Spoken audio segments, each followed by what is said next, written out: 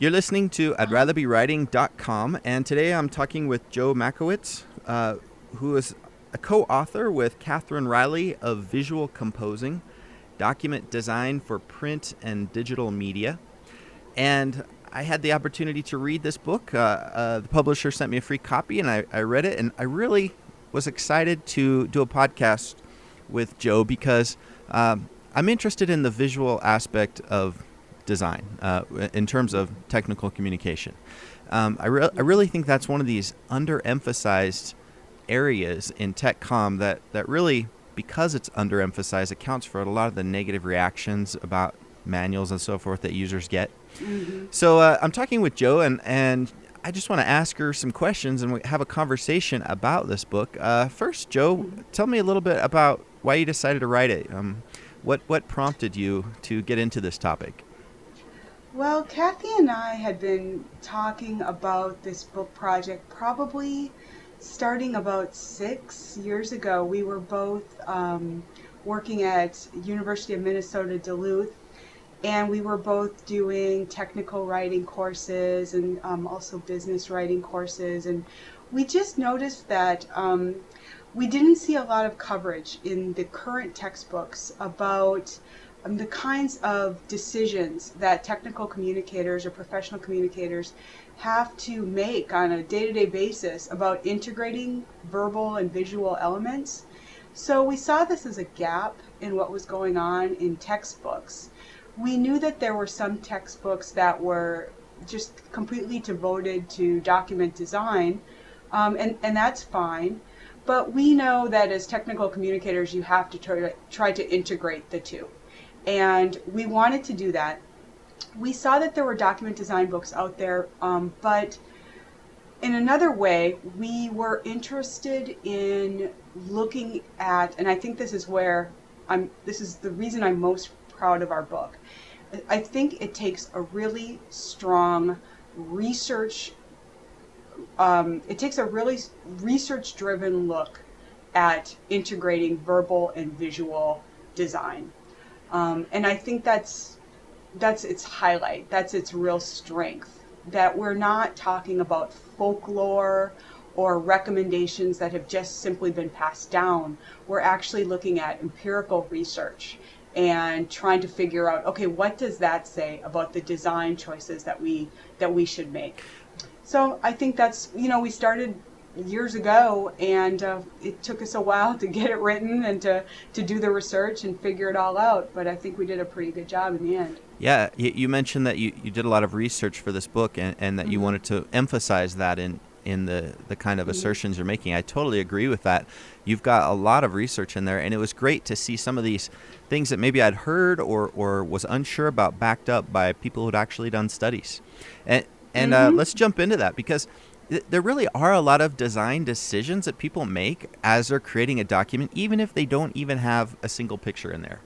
Typography, headings, the width of the line, the layout, justification, tables, color, all this stuff. So let's start with typography, because that's where you start with, that's the topic you start with in your book. For somebody who's designing a manual, what kind of type should they use? Well, that's a big question, but it's really something that we try to look at using that research-driven perspective and thinking about, okay, making a determination based on what's most legible and what's most readable. So one of the things that you'd want to think about if you were creating a manual is, okay, well, how long are the lines on the page? What sort of tone am I trying to set? Is this something that's a more friendly document or something that needs to look particularly professional? So we talk about typography in terms of making these sorts of decisions and looking at different typefaces, not just for their legibility, and by that I mean how identifiable are the letter forms themselves, but also how comfortable is that typeface to read. And in part, that's going to be determined by how long the lines are in the document, what size type that the designer is using. So there's a lot of choices that people can make, even when we're talking about something as basic or as kind of prototypical technical communication as a set of instructions. I think our chapters do a pretty good job of sort of walking people through it. And there's more than one answer, of course. But there's what I think is particularly interesting is there's been, some research done, even dating as far back as the 1950s, maybe even farther than that, about line length and typeface. And then one really great researcher, more current researcher named Ava Brumberger, did a lot of work in the early 2000s and continues on to do work in typeface personality and thinking about, okay, are we using a friendly typeface or professional typeface and other sorts of tones, which you would call typeface tones as well. Let's just hit this at a more basic level too, because you're right. There are so many other variables that come into play, like this column width and other factors. And type size. Yeah, and the size. But the one basic question people have is, do I use a serif font or a sans serif font? So the traditional wisdom, right, is that for print documents you use a serif font, and for online you use a sans serif, meaning without the little wings. Without the little feet. And you mentioned that one of the reasons that serif fonts are traditionally used in print is because, quote, some document designers have postulated that serifs lead a reader's gaze along the baseline, the individual line on which letters sit. Do you find that that's generally good advice to follow, the serif font for print? It's not bad advice. It's not bad advice at all. I don't know if there's really research to back that up so strongly. That's same. But I think now there's a more nuanced view of what goes into creating a sort of a typeface that is comfortable to read, either in print or online. And there are typefaces designed, as your listeners are sure to know, for print documents, ones that are meant to be read on a page, and ones that are meant to be displayed, like on a poster or in a whole building-sized advertisement, say for a car. And then there are ones that are designed to be read online.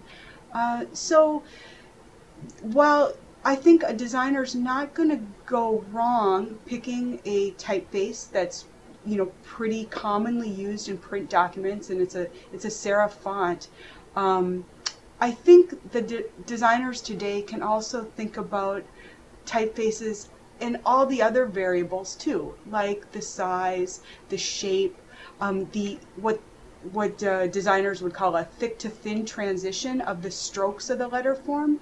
If those things are pretty elegant, pretty even, then maybe you can use a sans serif font in a print document as well. It's okay to do, as long as some of the other characteristics that make a typeface readable, comfortable to read across a line, as long as those characteristics are there.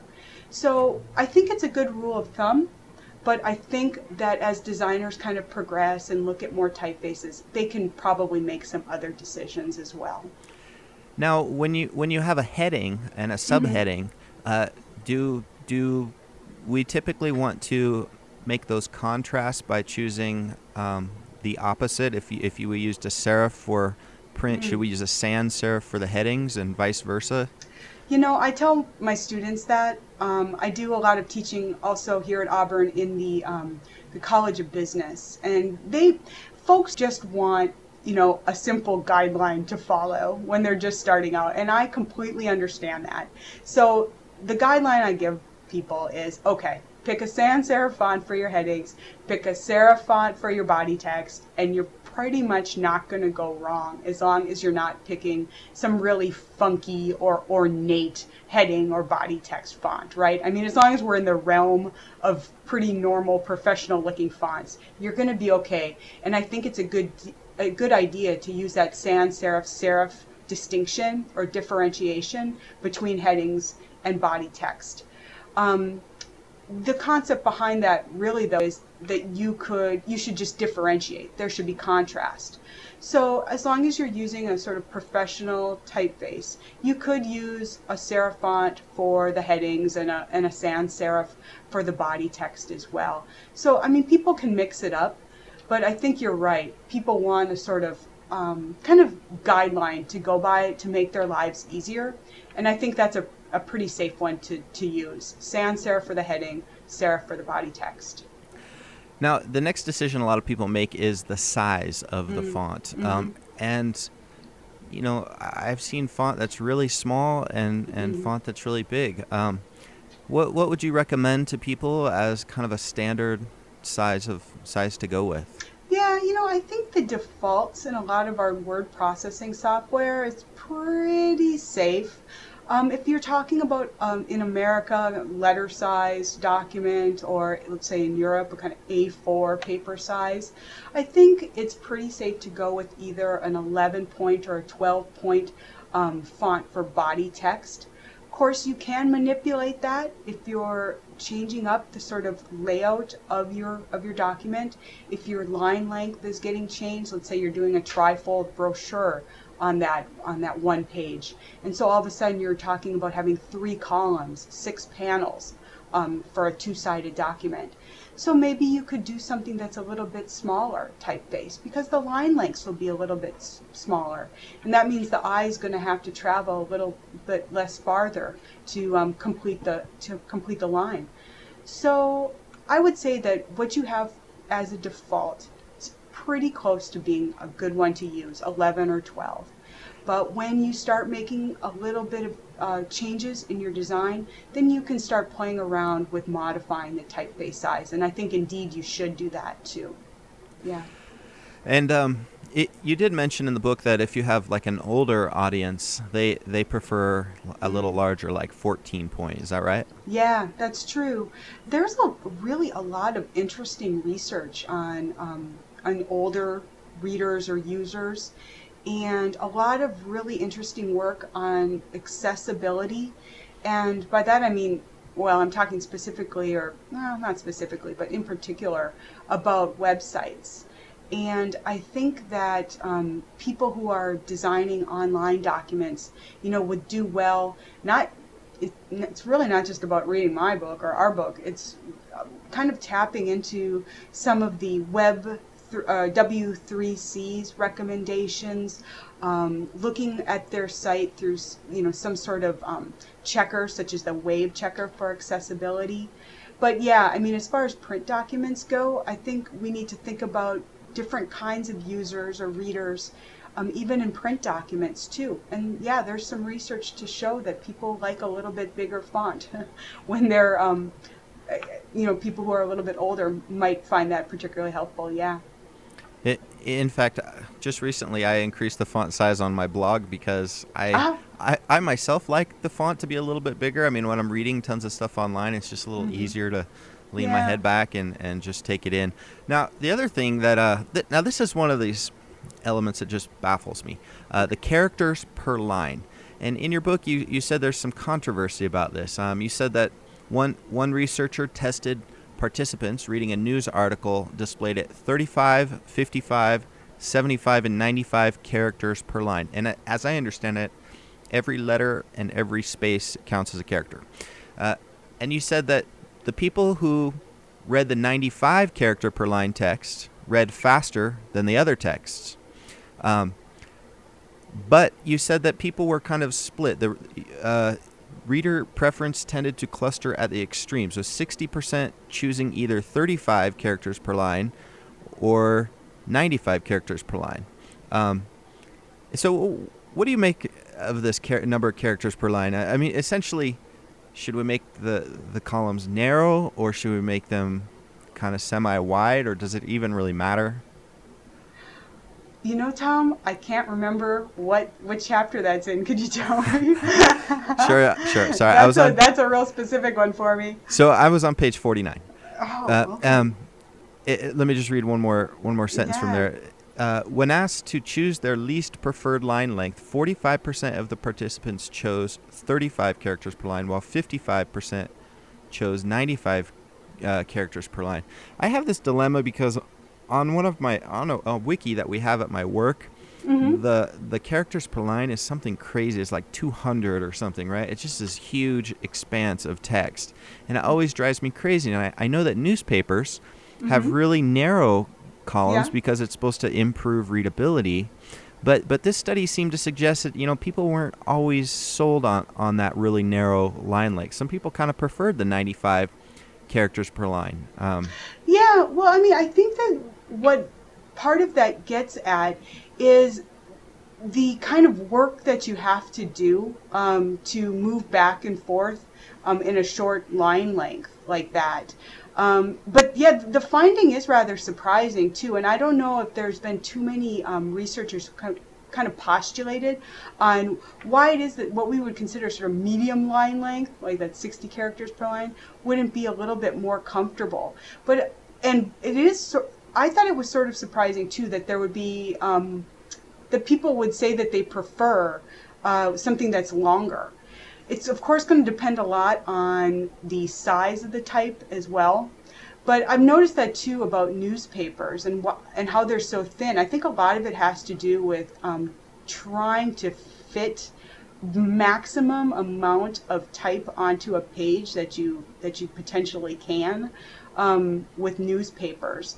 But I think that there wouldn't be a lot of research to say that people actually do find that more comfortable to read, because there's just a lot of stopping and starting involved in reading something like that. Oh, yeah. You're right about the point about trying to fit as much text on there as possible, because newspapers, they have really short sentences sometimes, right? And so they're going to lose a lot of that real estate. Yeah. Now, in your book, it seems like you guys chose about the 95 characters per line. I didn't exactly count them, but it seems like that. And I think for technical writers, there's probably a good reason to go with that longer length. When you have a screenshot, right? If you've got a tiny column, how are you going to fit that screenshot in there? Do you mean in the book itself? Yeah. And how long the lines are? Yeah. Oh, well, you know what? You give us a lot more credit than we deserve, because a lot of the setup of a book like this in a series really kind of comes down from the publisher. That said, I'm not unhappy with it. I think it's, given the size of the type size on our pages, the line length is pretty comfortable to read. They do break. You're very close. You observed the book really closely. It breaks into a couple of columns in some of the sections of the text too, but yeah, we don't have a lot to say exactly in how, which is kind of ironic, isn't it? And how a document design book is actually laid out on the page. Yeah, it is. It is kind of. I thought you'd be very hypersensitive about all these design decisions that you were making in the book. We were pretty hypersensitive about making sure that the visual elements were really near mentions of them.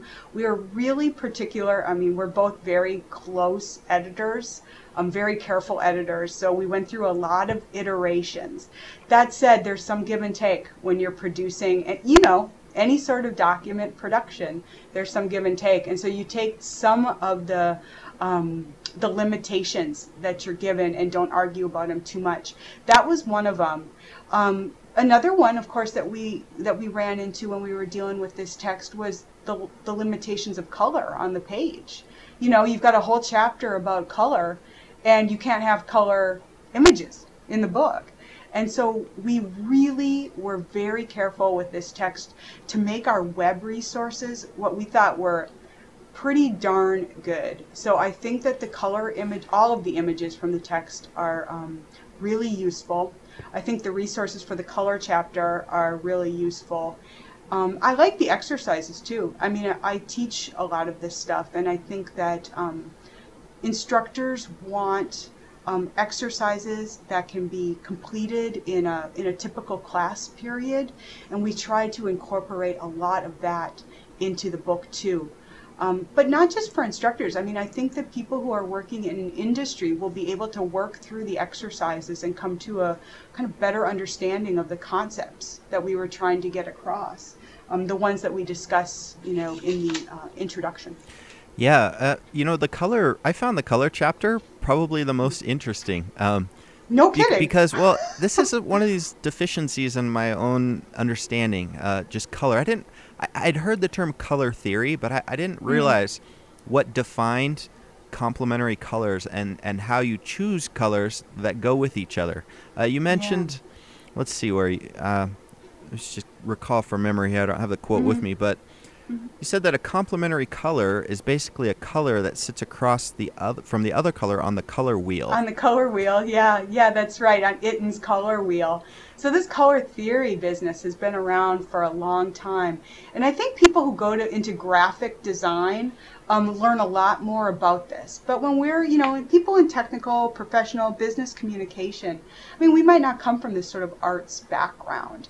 And I think we learn a lot about document design. We learn a lot about readability.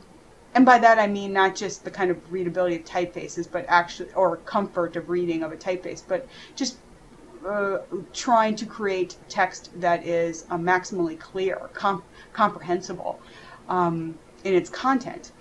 And we learn a lot about that, but we don't get a lot of, okay, so when we get beyond black and white, where are we? And so we wanted to try to address that in that chapter. And we went all the way back to some of the color research that's centuries of years old, and talking about color wheel. And we just wanted to explain some of the terms and how really color is this made up of other components.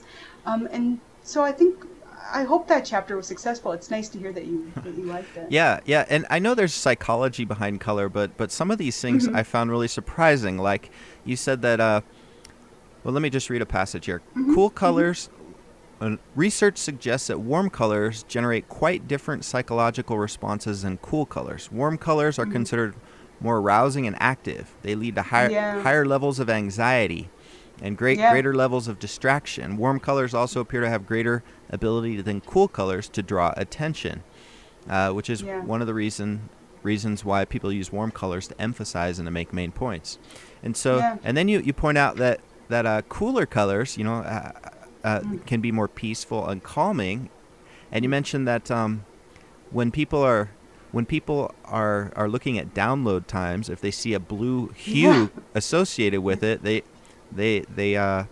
think, well, they think the download time is shorter, right? Yeah. So I'm gonna have to pay attention to that next time something is downloading. Isn't that's just such a fascinating study, and that's what that's what I really like about this book, and why I'm proud of it is, there is research out there in all of these, in many different disciplines. That one comes, I believe, from probably a technical communication publication. I can't remember exactly where, but I thought that study was really fascinating too, and it just gets at what color can do for web designers and web developers. If you're using a cool color, you're going to actually, make people think that their download time is less. I think it's really fascinating. You also mentioned that blue is apparently a universally liked color across cultures. Yeah. There's a bunch of research, particularly in the business and marketing research on color. I mean, obviously, you've heard of like, let's say a restaurant or fast food joint like Burger King. Why do they use warm colors in the dining room area? So that people will eat fast and you can get people out and move them out and get more people in.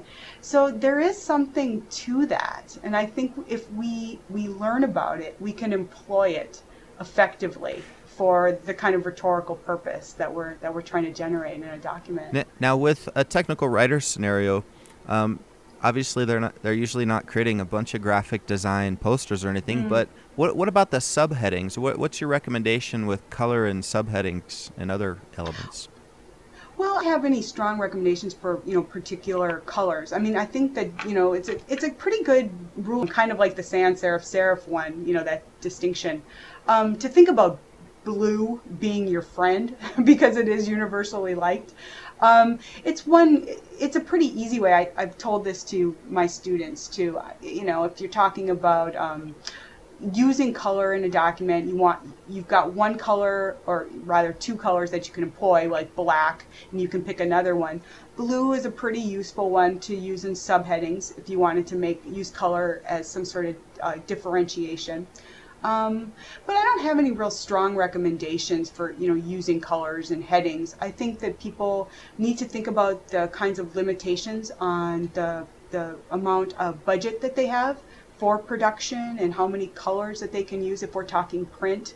I mean, obviously, if you're talking online, you have a little bit more freedom. You don't have to worry about costs so much.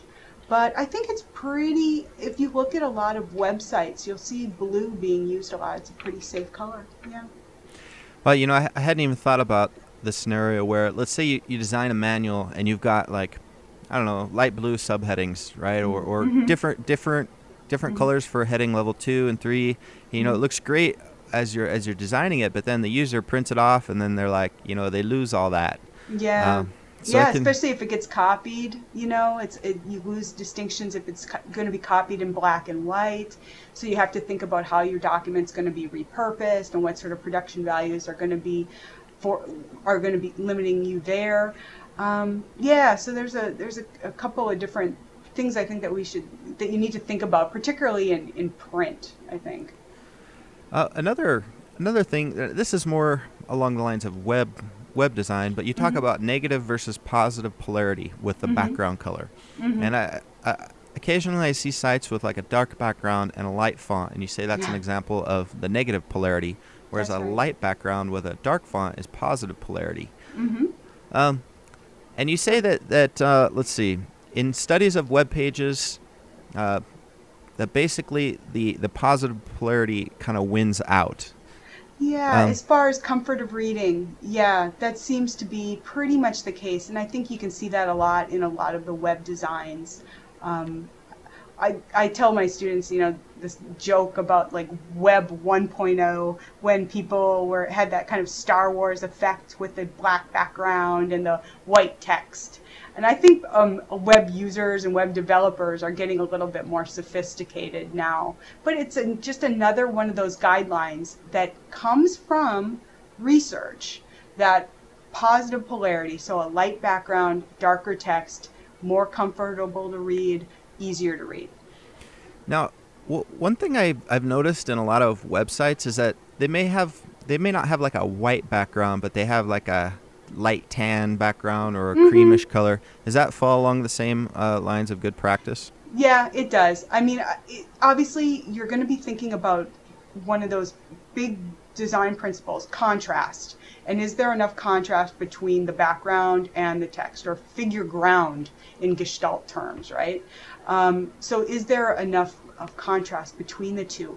But I don't think that designers or technical communicators need to be so limited in their choices that they need to just think about, life in terms of life and design in terms of black and white. Yeah. So I think that follows good practice too. Yeah. Speaking of contrast, that was another point in the book that I liked, and I almost wanted to see more of it.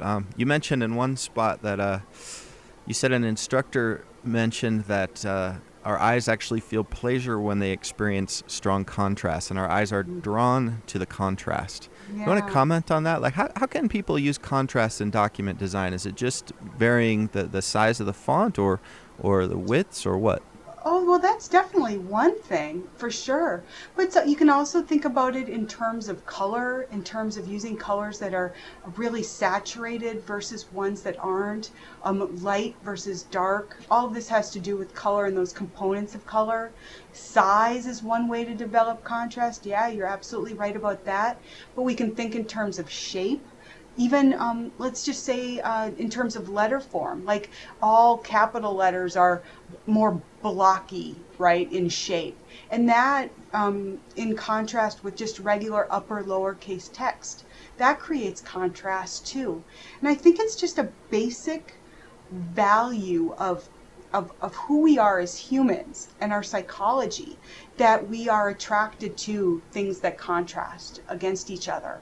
So technical communicators, if they know something about that sort of principle and ways to employ it effectively, they can create better documents, and not just ones, I mean, better in a lot of ways, better in ones that are more usable, and kind of tap into what is aesthetically pleasing. Now I want to get into actually my absolute favorite part of the book, which You mentioned this like in three separate places, but you brought up this dual coding theory, Oh, which okay. I don't think anybody's going to disagree with. But at the same time, it's a feeling I've had for a long time, and I was glad to see that it had a name and that it had a lot of research around it. Yeah. Do you want to explain what dual coding theory kind of is and why people should? Yeah. So in order to kind of understand dual coding theory, you have to think about that we have different modes in which we can receive verbal and visual input. So think about this. If it's very, very difficult for most of us to read the newspaper or to read a website, verbal information coming through our eyes, it's very difficult for us to read and then listen and understand the radio. So getting oral verbal language at the same time. So we can't process both of these inputs very well at the same time. And in fact, you might find yourself reading a little bit, then paying a little bit more attention to the radio, then going back to your reading, then paying more attention to the radio. So you can't do it simultaneously. Dual coding theory says that one thing we can do effectively is we can get one kind of verbal input, but then we can also take in simultaneously visual input, so visual language, for lack of a better term.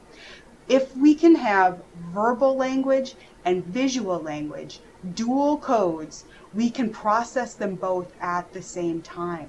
And so if, for instance, you have somebody up doing a presentation in front of the PowerPoint slides, if that person is talking and showing some sort of visual, a photograph, a diagram, something like that behind them, then that audience can dual code that input. They can take in the verbal language that's getting spoken, and they can see and understand the visual language that is going on behind them, that's being projected on the screen. So that's dual coding theory in a nutshell. It says we can take in two modes, we can take in two sources of input, but one's got to be verbal and one's got to be visual. Now, of course, this actually gets more complex when we start thinking in terms of people and their age. So for someone like me, I'm about 40 years old, I'm pretty sure that dual coding theory works for me, that I can take in verbal language in one mode, and I can take in visual language, and I can't read and listen to the radio at the same time. But I really wonder, and I think that there's probably some research that's going on about younger people and their use of multimedia, and whether or not they're just a little bit more proficient at taking in, say, two verbal modes at the same time. This is something I need to learn more about. I think all of us are going to have to learn more about it, to be honest, because I think the times they are changing, and I wonder if people's brains are too. Yeah. Well, you bring up the in the PowerPoint chapter or the presentation chapter. That's where you bring up the fact that when people mix the verbal and the oral code by having a bunch of notes on their slide as they're talking, that just that's a disaster. I think we all we all wish that bad sin. People would not do that in their PowerPoints, right? But but the same thing doesn't quite happen in documents. I see so many, whether it's even a blog post or a technical instruction how-to, the visual element is really just kind of forgotten. And I wonder if that's partly because so many technical writers come from writer backgrounds where they're used to working with just text, or they're used to being in English departments where text is the only thing emphasized, and suddenly they're a technical communicator now, and they have this whole realm of graphics and design that they have to bring in, but they don't have any kind of instruction or training or background in doing that. No, I think you're spot on. I think that's exactly what's been the problem with a lot of the visual elements in technical documents. Back in the day when there was more budget, the technical communicators could rely on illustrators, people who were professionally trained to think about concepts in terms of visual language. but we don't really have that anymore. And so people have to wear several hats, and it's kind of been a lost, well, art, you know. But I think that that's going to change too. I'm kind of optimistic about this because what I see going on in technical communication programs at, like, say, the master level, and even the PhDs that are going on in technical and professional communication, there's a much more concentration on visual design, on visuals. There's more research on it. Now, it's just burgeoning. I mean, it's just starting. But I think the people who are coming up and going into, you know, even if you're not going into academia, but if you're getting a degree, bachelor's or master's degree in tech comm, now I think you're going to get that sort of training in visuals. And I don't think that was something that was necessarily the case even, like, let's say in 2000. Yeah, and I think this is where your book is just really essential because you fill in this gap that's so often missing about all these visuals. Mm-hmm. In another chapter, you get into the difference between image formats, the GIF, the PNG, the JPEG, mm-hmm. the TIFF, mm-hmm. you know, and you really clearly define those and when they should be used. Do you find that a lot of your students that you have are just kind of baffled by different formats and different things like this? You know, it varies. Well, I got to first of all just talk about two of the folks that we brought in to help us with some of these chapters, and one is Carl Stolle, and he's at Illinois Institute of Technology with Catherine Riley, my co-author, and he wrote our web chapter. And then another author that we had working with us is named Jim Mackiewicz, and he did our photography chapters. And so those two fellows really did a great job in explaining all these different file types. You know, my students come from a variety of backgrounds. Some of them come from computer science, some of them come from English, some of them come from, like, let's say, education. They vary in their sort of practice that they've had with visual items. I find that we do have to teach quite a bit of this and how these different file types are used most effectively. And it takes a sort of dedicated document design class, like the kind we're getting at, I think, where you can kind of get into the down and dirty about what is resolution and how is it different on screen than in a print document, and what kinds of freedoms does that afford you when you're talking about print documents versus online documents. So I don't know if I have a straight answer. My students are varied, and they come with different strengths, and it also depends on if they've had a lot of industry experience. I know at Illinois Institute of Technology, it was just a wonderful thing to work with a lot of people who came from industry backgrounds and were trained in working in web design and really sophisticated print design, working with InDesign and creating, you know, user guides and manuals.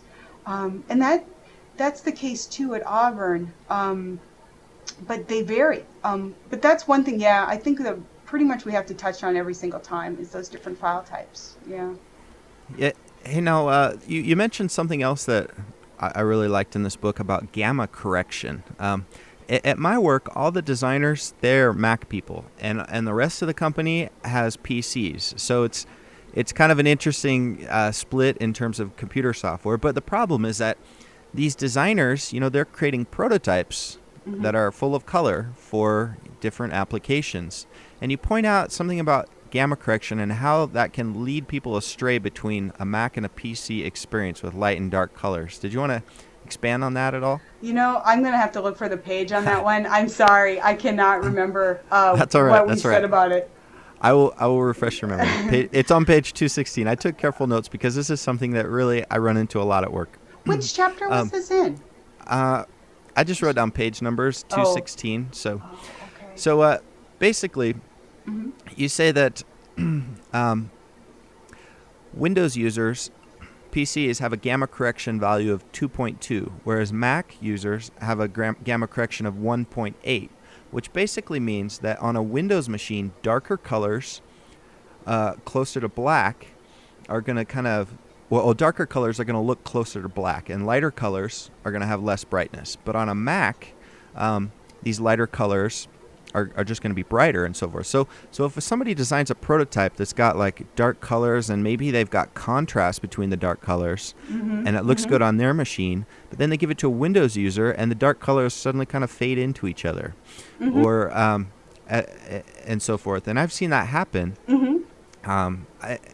Anyway, I really like that point because now I have some kind of factual evidence to say, look, the gamma correction on your machine is, so forth, rather than just saying, on my screen it looks whatever. I think you're probably touching on one of the technical points brought up by, I think it's probably either Carl Stolle or Jim Mackiewicz. And like I said, these two people really know their stuff. And so, yeah, I mean, gamma correction, I'm not an expert in it, and I think that my co-authors probably covered that topic pretty well. Yeah, well, I mean, throughout your book, you have lots of great information in a lot of different areas. We didn't even touch on like alignment and so forth, but maybe we could hit upon that because that was one more area I wanted to hit. So this comes back to the tone of your document. You mentioned that if you want kind of a more professional tone, sometimes people go with justified alignment. Full justification, do you mean? Yeah, full justification. No, it's funny you bring that up because it's just something that I was a real stickler on in my technical editing class just last week when they took their midterm, because they were talking about justification. I said, I think what you're trying to talk about is fully justified text, which create more formality, and you gotta I sound like I'm scolding you. What we're talking about is when the text lines up with both margins on the page. So you see it in books, and it does. It tends to have a more formal look to it, and that's as opposed to, at least when we're reading in English, ragged right, where the edge of the right margin of your text kind of varies according to the line length and where the word breaks. So in fully justified text, that can create a more formal tone. Ragged right, a less formal tone. But when you're doing something in fully justified text, it increases the sort of variables that you're going to have to consider. And one of them is the way that the software is going to space out the words to fill out the entire line. And when that happens, when there are big words on a line, you can get a lot of white space. And I think we've all seen that, like speaking of newspaper prints, where there might only be 2 words on a line and a lot of white space in between them. It creates these rivers of white in a paragraph or across a page. And I think that's one of the, not dangers so much, but one of the considerations of trying to use fully justified text. And that's why I think some knowledge of typography is really helpful, because it can help you think about what's called kerning, the space in between letters and words, to try to modulate that so that you get a nice readable line of text. Now, that's what we were getting at with alignment. Now with fully justified text, like for example in your book, the way that was laid out, I don't see the rivers of white that you're talking about, because there's hyphenated words at the end that will kind of hyphenate so that you don't get a bunch of variable spacing. But so do you think, I guess that's kind of a compromise, right? You get the hyphens, but you don't get the rivers of white. That's right. So you still have to think about it a little bit, because you will get that. So you're not going to get rivers of white if you're using hyphens, or at least it's going to decrease it. But again, those variables too. You have to start thinking about, okay, where your software is going to stick in hyphens, where it thinks that there's a syllable break. But it's important to think about, okay, is that really where you want it to go as someone who speaks and knows the language? So you have to give some thought to that too. For instance, software might not know that what you're using is a proper noun, and it might split up, somebody's name. So you don't want that to happen. So it's more that you have to think about. But again, I mean, it creates a professional look. It creates a nice look. You also pointed out that this comes back to this idea of symmetry, right? And that things that are symmetrical tend to be very, I mean, whether it's the typeface or the alignment, tend to convey a more serious professional tone. And I noticed something. I don't remember if you pointed this out in the book or not, but I was looking at Google.com, and I noticed the last E in Google is slanted. You know, it's no longer symmetrical. And I thought, oh, maybe they're trying to convey a more playful kind of. Yeah. So, hey, I have one last question here. Tell me about the image on the front cover of the book. What does it mean, and why did you choose that? Well, one? you know, it's again part of book production. About you get some suggestions from the people that you work with when you're putting together a text. But this image was one that really was one of the first to create a sort of integration of verbal and visual elements, and it gained some recognition for that. So we went through a lot of different options when we were looking at, what kind of cover art do we want to use. But we liked what we saw there because we thought, well, that's exactly what we're getting at, is really the importance of considering not just the verbal language that I think as technical communicators we all think about quite a bit, but the ways that we can effectively integrate it into our documents, and how having a little bit of research-driven background, research knowledge, goes a long way in creating more unified, usable texts that convey the kind of tone that you want them to, and still can be, aesthetically pleasing. So I think that's the reason that we chose it. It was kind of a collaboration with our editor, and thinking about, okay, really, what is the central theme of this text? And that's integrating verbal and visual. Well, and that makes sense. Yeah, that's a good way to end it too, because that brings together kind of the main point of the book. Is I can see how that's a fitting choice there. So Joe, again, the book, so for our listeners, the book is Visual Composing: Document Design for Print and Digital Media by Catherine Riley and Joe Mackiewicz. And if they want to buy a copy, where do they find it? You can go to the Pearson website, but probably the easiest place, I guess, is Amazon.com. All the usual places. And if people want to learn more about you, do you have an email address or website you want to direct people to? My website is www.joemackiewicz.com, and it's JOMACKIEWICZ.com. All right. Well, thanks for coming on to the podcast today. I appreciate your insight and all the info you shared. Thank you so much for taking the time and for such interesting questions. It was really a pleasure.